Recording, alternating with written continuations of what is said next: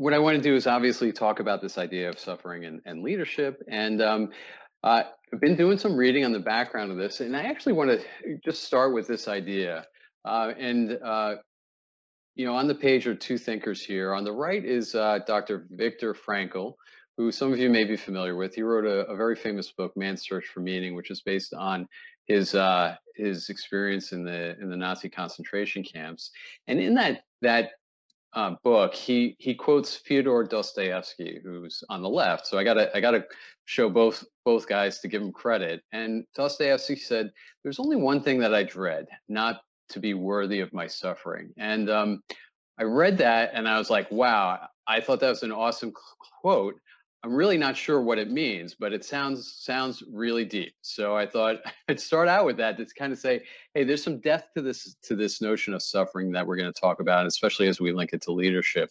But it's not clear; it's murky, and so I want to kind of go on a bit of an exploration with all of you. And this is definitely very much in the context of the Christian intellectual tradition. And so whenever we start in that context, we should always turn to Scripture.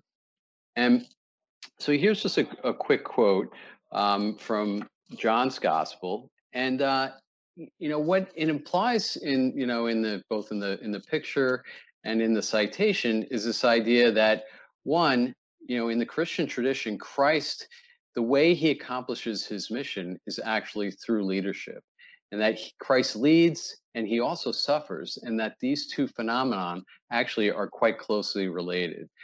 So Scripture reveals this to us, and I think it's important also to take a look at Scripture, speaking more broadly, and particularly the Gospels of the New Testament as almost a leadership manual.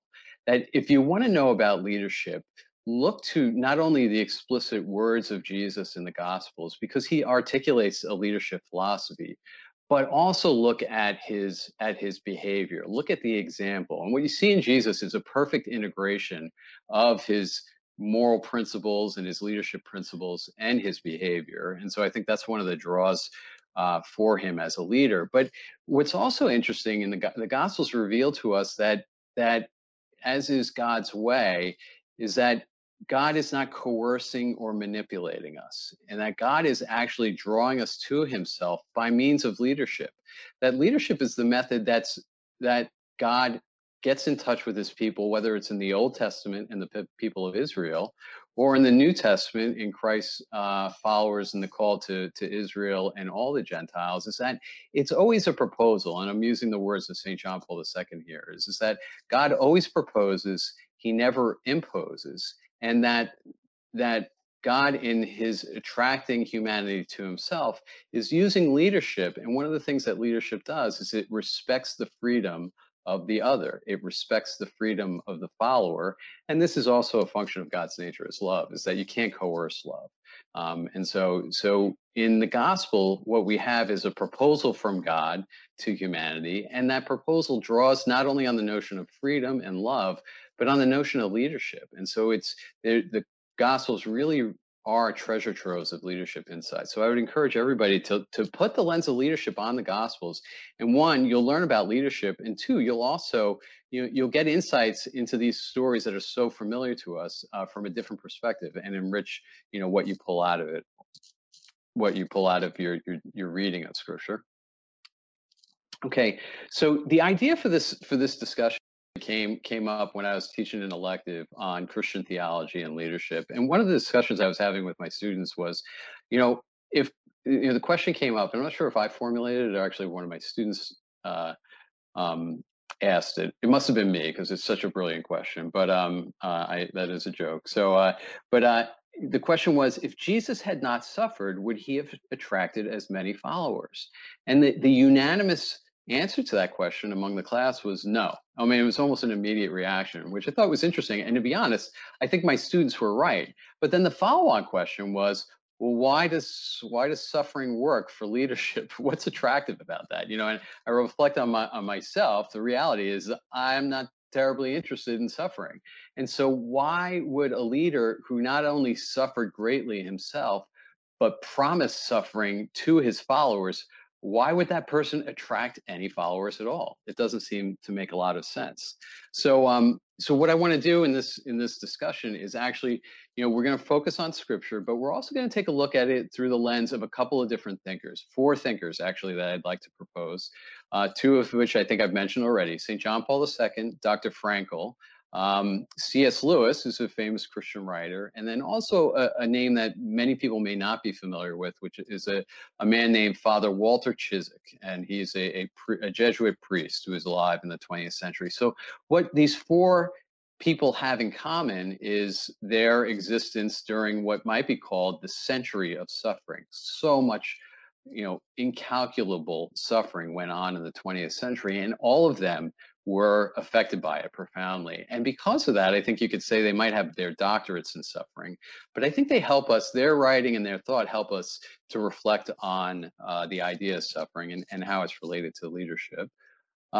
So what I'd like to do is turn first to St. John Paul II. And so in 1984, he writes a document called Salvifici, if I'm saying this right, Doloris, Salvifici Doloris, which is salvific suffering, saving suffering, if that makes any sense.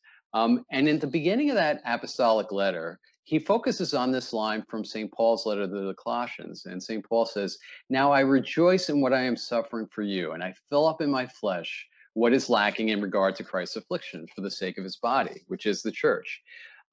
And so, and again, so we say, okay, it seems strange that people would flock to a leader that promises suffering. And this seems strange in its own right, this quote from St. Paul, because Christians believe that Jesus is God. Jesus is the perfect man. And so it seems like St. Paul is implying some imperfections on the part of Jesus, on the way he conducted his mission, that there's something that could be lacking in Christ's afflictions. But I don't think that's St. Paul's the thrust of St. Paul's point. I think he sees the perfection in Christ. In the letter to the Romans, he says, all have sinned but one, who's Christ. But what he's commenting on is the method of the redemption, is that the redemption is not just a work of Christ by himself, but it includes our work. It includes our efforts. It includes our suffering, actually. So it's a very interesting point that the mission of the redemption, the Redeemer, unfolds over time. And because of that, the followers that he calls to himself can participate in that redemption through their own suffering. So followers can participate in the redemption. And as I said earlier, redemption on the part of the redemptive work on the part of Jesus is a work of leadership. He uses leadership as his method to attract people.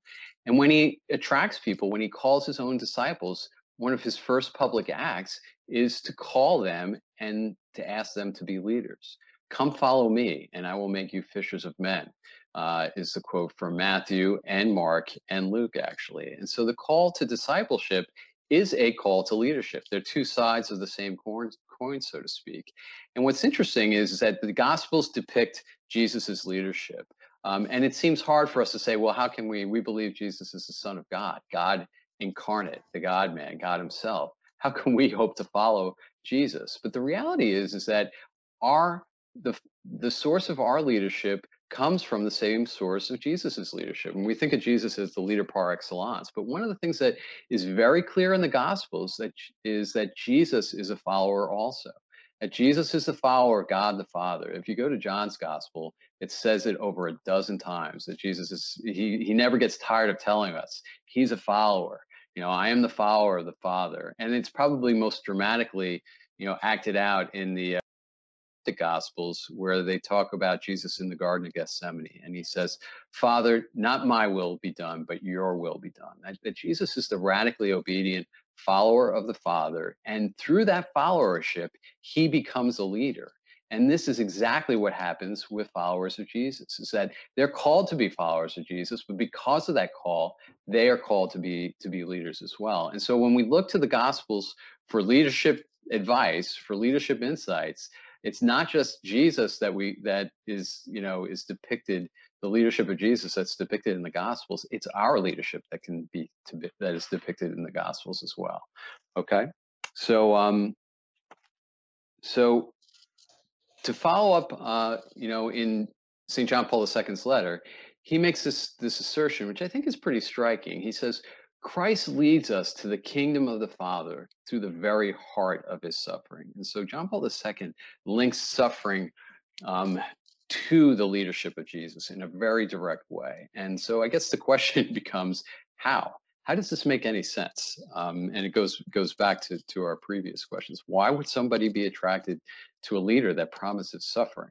And so I think that's a complicated question, and I don't want to say I have all the answers, but I'm going to give it my best shot here. I'd like to break this down into four parts. So I want to throw out some definitions, talk about leadership a little bit, because there's a lot of ideas about leadership out there. So I just want to set a simple context for that, and then talk about some really key terms like love and sacrifice and suffering, and then we'll focus on suffering, the origin of suffering, and the purpose of suffering, and then lastly we'll tie the idea of suffering and link it to leadership. Okay, so for our definition, so let's just talk about leadership a little bit. And so this is not anything complex. Like, the leadership consulting industry right now is a $40 billion a year industry, and there's a lot of noise in that industry, and a lot of it's good, not all of it's good.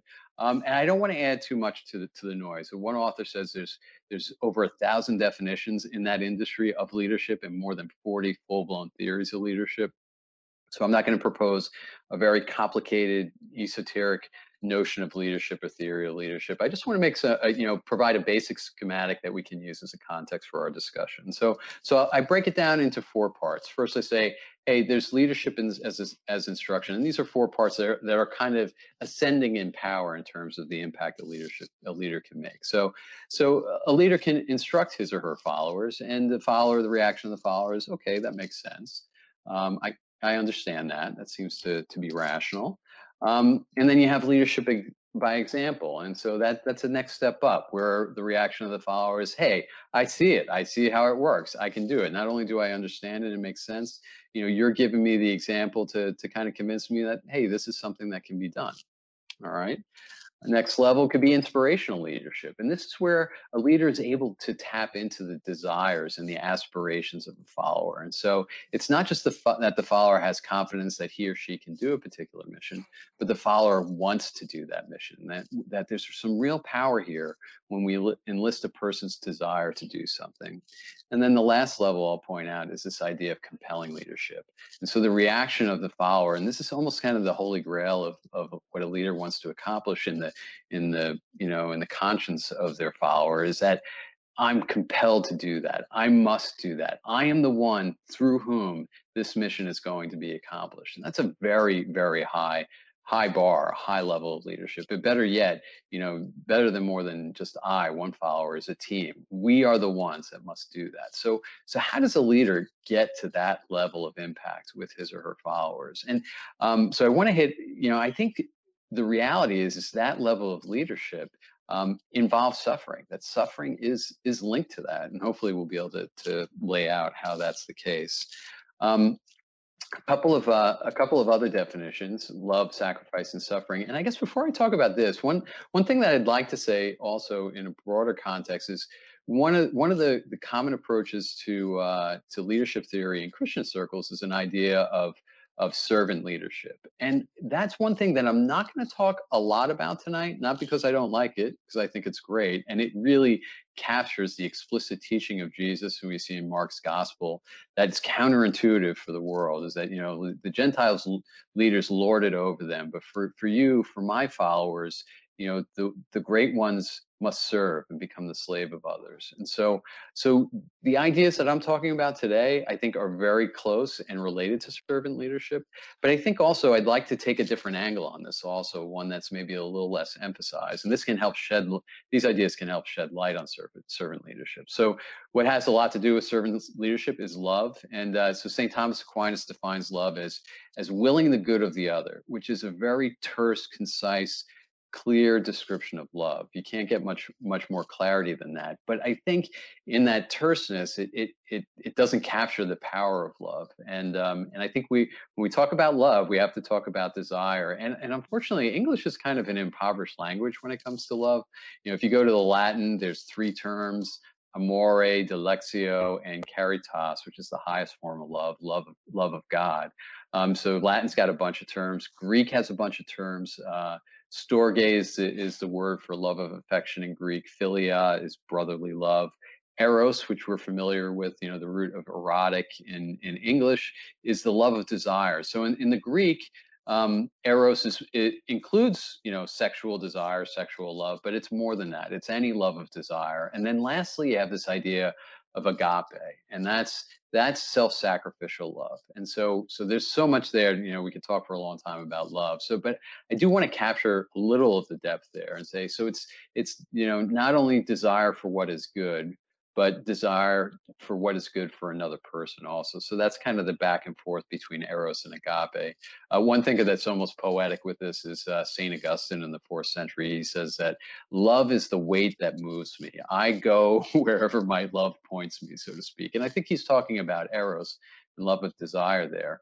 But eros becomes purified in the Christian context and reaches its height when that desire for the object becomes a desire that's so strong that you wish the good of the object even over your own good. And that leads into the idea of sacrifice. And so agapeic love, ends up in this idea of sacrifice where you surrender something for the sake of something else. And so that's obviously very closely related. And then there's this idea of suffering, which is often related to sacrifice too. When we surrender something of ourselves, a lot of times that includes pain. And so suffering, a quick definition, is to endure pain or endure evil. So I want to spend a little time, obviously, on this notion of suffering before we get into its relationship with leadership. And so one of the reasons that I think we have to talk about suffering is, well, they talk about it in The Princess Bride. So everybody's got to talk about suffering. But I love The Princess Bride. I don't know, when I'm addressing college students, I don't know if they know things like this because they're so young. I think Princess Bride has pretty much permeated the culture. So I'm assuming you're familiar with the great philosopher Wesley here. But I love this dialogue. And, the reality is suffering is a universal experience. Life is pain, he tells his Princess Buttercup, and anyone who says differently is selling something. And John Paul II in his letter in the Salvifici Dolores, he says the same thing. Suffering is a universal experience. We all experience it, whether that's suffering as physical pain or that's suffering as moral pain. He would say moral pain as the suffering of the soul, and it's something that's intimidating. There's a darkness to suffering, and John Paul II says we shudder before it. And there's a depth to suffering that seems to almost overwhelm us because we're not sure if we can stand up to it. We're not sure where our limit of suffering actually is. But the reality is that we all experience it, even in our country where we're relatively affluent, and we have, although we have some bitter arguments, we don't have fighting in the streets too much, although there's been some recently. But even in the most, unperturbed life, suffering pushes in, either, throughout life and certainly at the end of life. And so it's something that for the leadership of Jesus, it's something that he has to address. For Jesus to have a credible leadership message, he has to address the phenomenon of suffering. And so I want to get into that mystery a little bit. And, so what John Paul II says is, hey, when we suffer, we ask the question, why? Why should we suffer? Why? What's the point? And so I think that why can be answered in two different ways. And so I put this into two different parts. When we ask why, we can talk about the origin of suffering. Where does it come from? And then we can talk about the point. Where is it going? Why? What is the effect of suffering? So let's focus on the origin of suffering first. And so let's turn to the Bible to do that. And we can see suffering depicted in both the Old and the New Testament. The book of Job in the Old Testament is a part of Jewish wisdom literature, and it's a very famous story where Job is an affluent and happy man. He has many material possessions, and he has a large, happy family. And so the story tells us that Satan comes along and he takes all of Job's possessions. And not only does he do that, he takes all of Job's family. He kills them all. And then lastly, he doesn't leave Job himself alone. Lastly, he inflicts grievous physical suffering on Job through sickness and boils. And so the dialogue in the book of Job, after all that happens to Job, is a dialogue between Job and three of his friends. And so three of his friends come to see Job in his misery and suffering. And they're silent for a week because he's so terribly downtrodden by this suffering. But finally, after a week, they start talking, and Job complains bitterly, saying, "Why should I suffer like this?" And what's striking about Job's complaint is he complains to God and about God. It's not that he's blaming other things; he's blaming God for his suffering. And his three friends are taken aback by this, and they say, "No, you're wrong. God is a God of justice." And suffering is always a function as a punishment for sin, is that the sinful suffer due to their injustice, and it can be no other way. And so you have a back and forth between Job and his friends for many, many chapters. And at the end, you have a son of one of the friends says, this Job, you are totally disrespectful. You are questioning the awesomeness and the transcendence of God. And so before we get to the resolution of that, I do want to back up and say, it seems like, the Jewish and Christian tradition putting suffering at the, in the context of sin and justice, it seems like there is a lot of truth to that. And you can see this in the question in John's gospel too. As Jesus passed by, he saw a man blind from birth, and his disciples asked him, "Rabbi, who sinned, this man or his parents, that he was born blind?" And so what we see is that the disciples are saying the same thing as Job's friends, is that suffering is a function of sin and justice, and it is just to punish the sinner from God's perspective, because God is just. So and it seems like there's truth that it speaks to our experience too, is that what is the most potent source of suffering but the cruelty, the injustice, the indifference that we as humans show to one another on a daily basis. So it seems like there's certainly some truth to that idea that sin has a lot to do with injustice. But what Job's cry and what Jesus' answer to the question implies is that there's more to the story. It's not just about justice. It's not just about punishing sin, because the reality is, and we see this all over our own experience and all throughout history, is that the innocent suffer.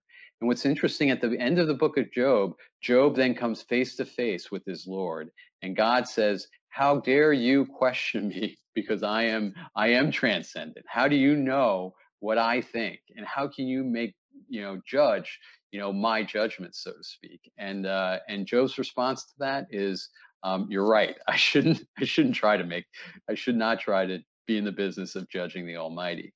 But the last chapter, God turns and talks to Job's friends and says, "You know what? Job is right. Job spoke well of me, and you should not have argued against him." And so God also vindicates Job's position, and actually, as the story ends, Job is restored to all the things that Satan had taken away from him. And so, in the quote from John's gospel here, neither he nor his parents sinned. It is so that the works of God might be made visible through him. And so, suffering, it's not, certainly there's an aspect of sin and justice to it, but it transcends that. We know that the innocent suffer. And this is a mystery so great that it includes God himself, that God in the person of Jesus Christ is affected by suffering also. He suffered profoundly.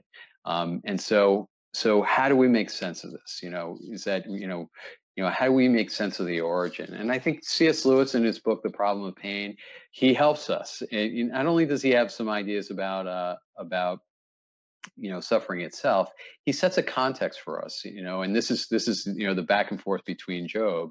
And Lewis says, hey, on the one hand, if God is wiser than we are, his judgment must differ from ours on many things, not least on what's good and evil. And what seems to us good may therefore not be good in his eyes, and what seems to us evil may not be evil. And so the idea, I think, that Lewis is presenting to us is the idea that we have to think more broadly about this. It's not just about sin and injustice or punishment for injustice. It's about more than that. And we have to really try and put on the eyes of God in order to penetrate some of the depths of the mystery of suffering. Okay.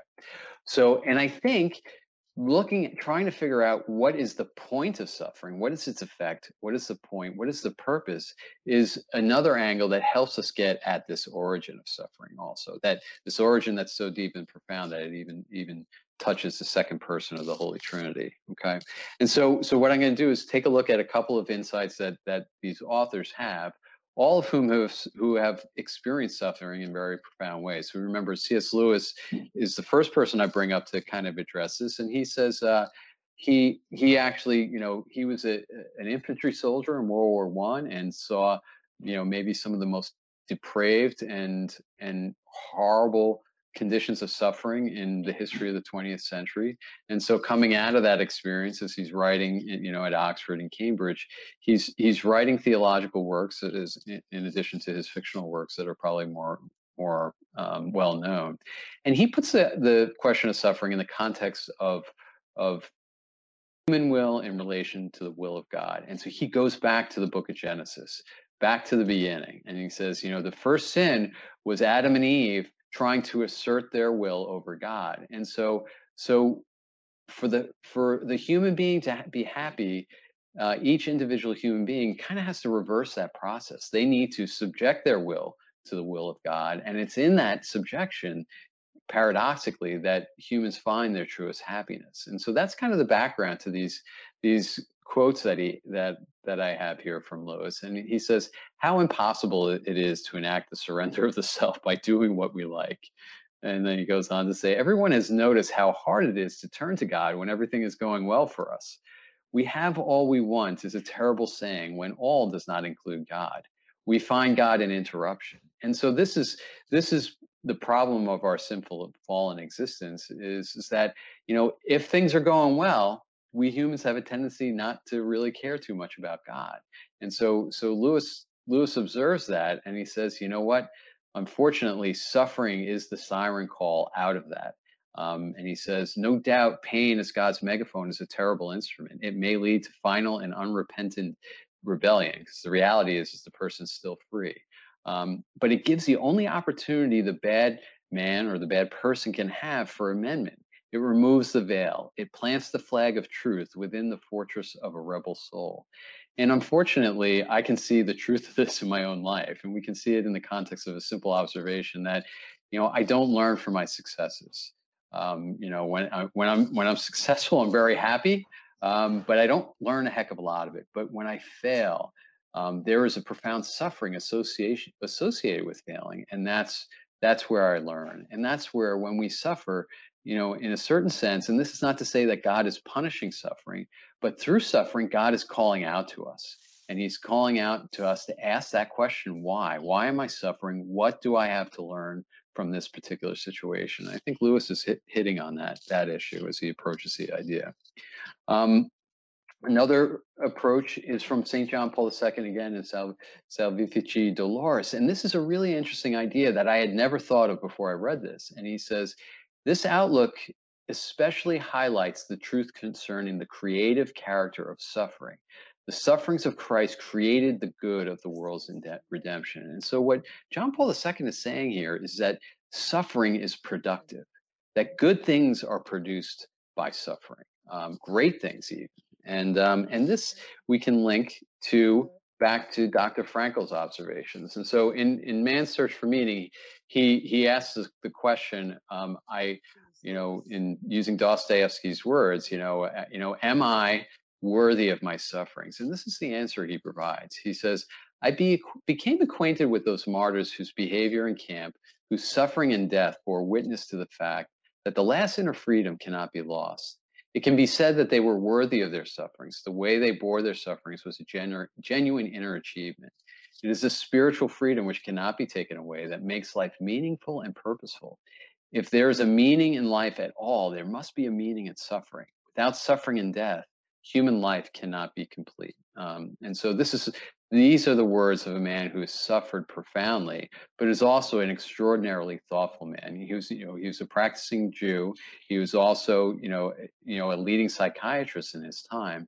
And in his reflections on the absolute nadir, the absolute depth that humans experience in the concentration camps, and humans were still free, and there was still, despite the fact that everything had been taken away from these people, all their hopes, all their dreams have been wiped out, there was still something that they could achieve. And what they could achieve was a dignity in the face of suffering, that they could handle their suffering in a noble manner. And he said that choice was always there. And many people didn't live up to the choice, that they didn't, they weren't worthy of their suffering, and they chose the path of animals, and they forgot their own dignity.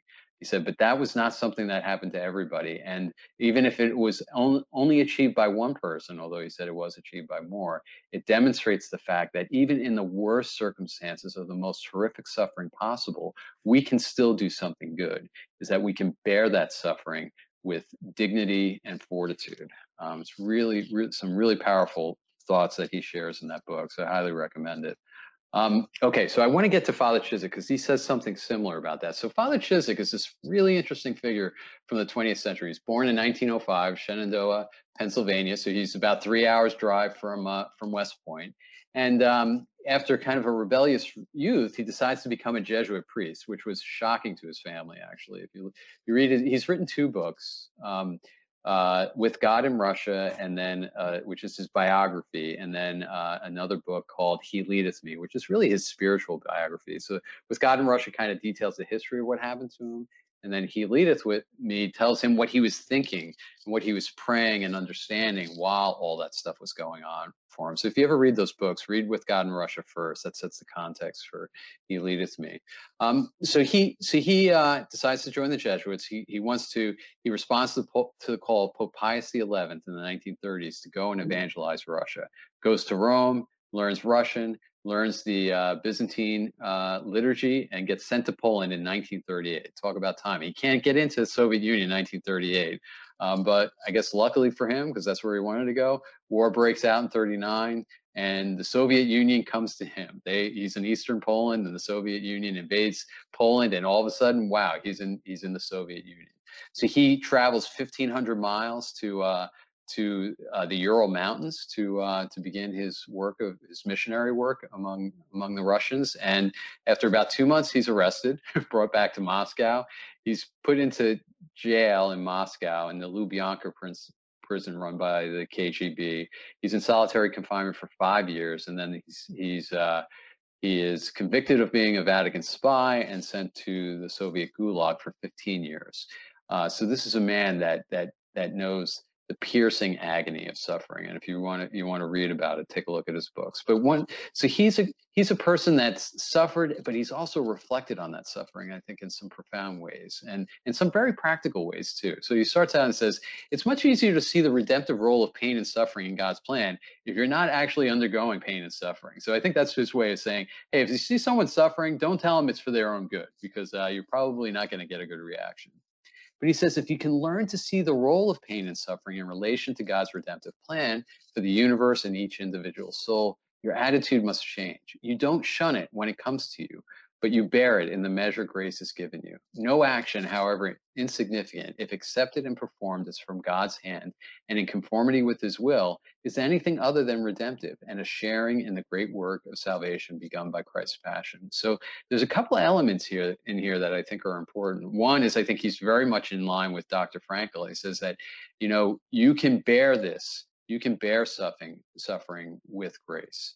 And he also says that there's a function of the will also, is that he saw himself as a very willful person, and that in his suffering, God was breaking his will. And so he's kind of aligned with C.S. Lewis there. But he's pointing beyond, so he's saying that you can become a better person like Dr. Frankl is, but he's pointing beyond just your own character, and he's pointing to this work of redemption, that anything other than redemptive and a sharing in the great work of salvation begun by Christ's passion, is that the human person can participate that. And he says a little bit more, which I'd like to share with you again. There's a picture of him. So why pain and suffering? The answer lies not in God's will, but in the world in which we live and try to follow his will. Christ's redemptive act did not of itself restore all things. It simply made the work of redemption possible. So the world has not been changed overnight. And it's the world in which we seek to follow Christ's example that it afflicts us as it afflicted him. And this reminds us of that earlier scripture quote, if they persecute me, they will persecute you as well. But it also brings to mind, Paul's sentiment to the Colossians, that in our suffering, we can join that suffering to that of Christ. And when we do, it is a real participate in Christ's redemptive work for the salvation of the world. So it gives enormous meaning and purpose to our suffering, not only to make ourselves better, but to make the world around us better also. Suffering also can lead to joy. The scripture tells us you will have pain, but your pain will turn into joy.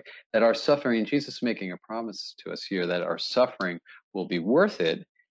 And we see this in Acts. And so this is in describing the disciples when they first experience the persecution that Jesus promises, and they rejoice.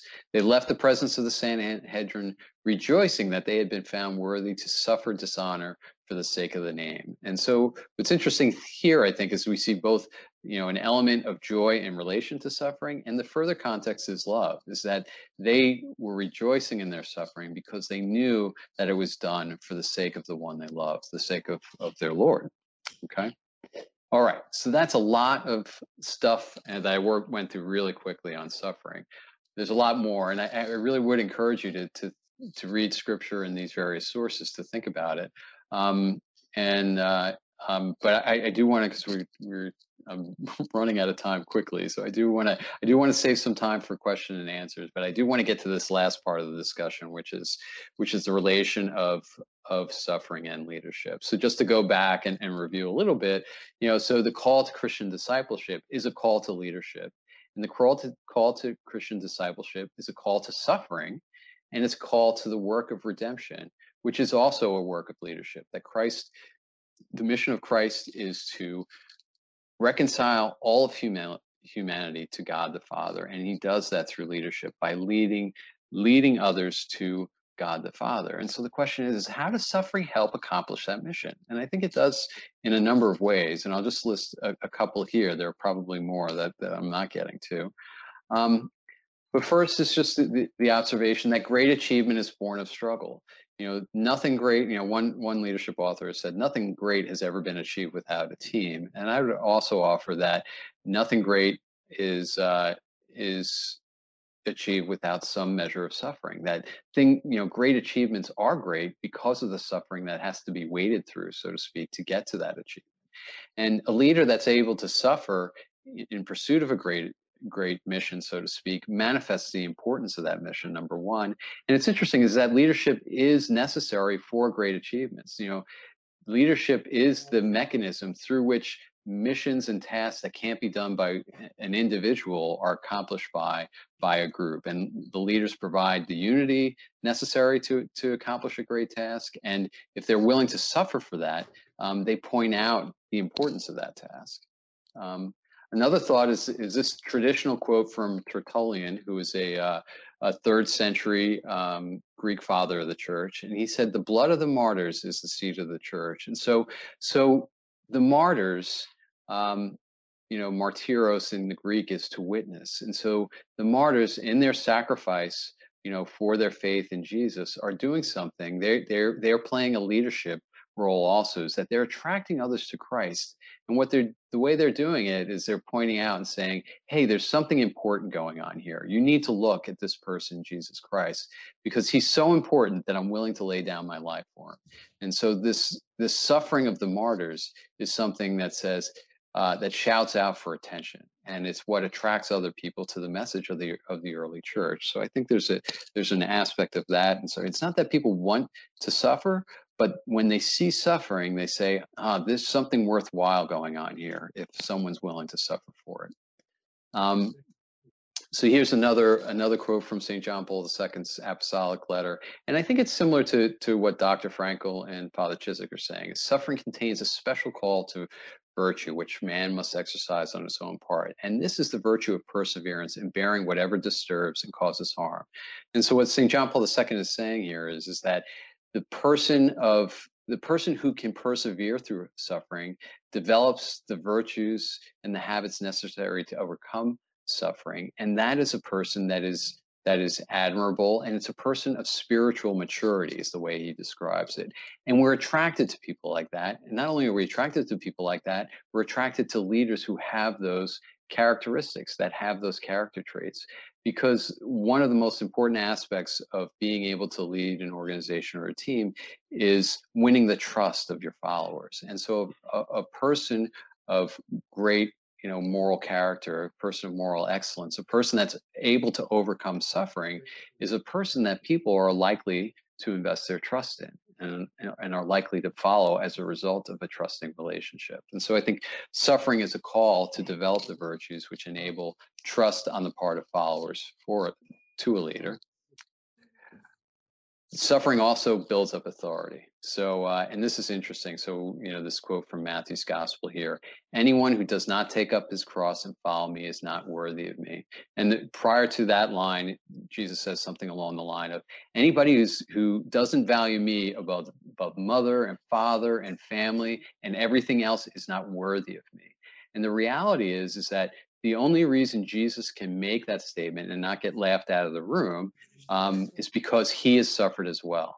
And he has, because of that suffering, he has built up an authority to make those demands on his followers. And so suffering builds up the authority of the leader. Okay. All right. A last note.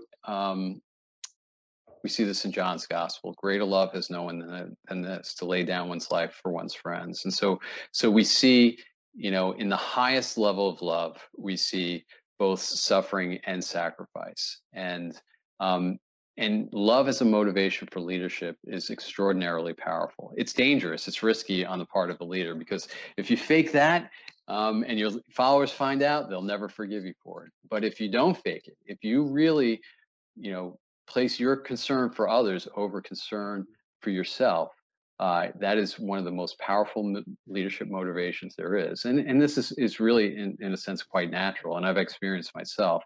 When a leader cares about me, and maybe even more than himself or herself, well, I care about that leader, and I care about the mission that they're trying to achieve. And it's powerful. And that's happened to me in my life. It's happened to me in my career. And frankly, there's nothing I won't do for a leader that loves me first. And I think so that is the power of love in leadership.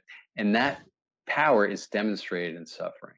That, the leader that's willing to suffer for the good of the mission, the good of the organization, for the good of his or her followers, that is a leader that will have enormous power in motivating their followers. So a last quote, just to say, this leadership stuff really is all over the New Testament and the Old Testament for that. And so just to finish with the words of the author to the letter of the Hebrews: for it was fitting that he, for whom and through whom all things exist, in bringing many children to glory, should make the leader to their salvation perfect through suffering. So Jesus Christ is made perfect. The man Jesus Christ is made perfect through his suffering. Okay, so a last point, made perfect through his suffering as a leader too. A last point, and I do want to just give you the references that I've used also. So for further reading, a couple of recommendations: Scripture, the Bible, Book of Job, the two books from Father Chiswick, With God in Russia and He Leadeth Me. The Problem of Pain is a very significant book of C.S. Lewis. Salvifici Dolores from St. John Paul II, Man's Search for Meaning, which is a compelling read. And, if you haven't seen The Princess Bride, you need to get that on your movie list. So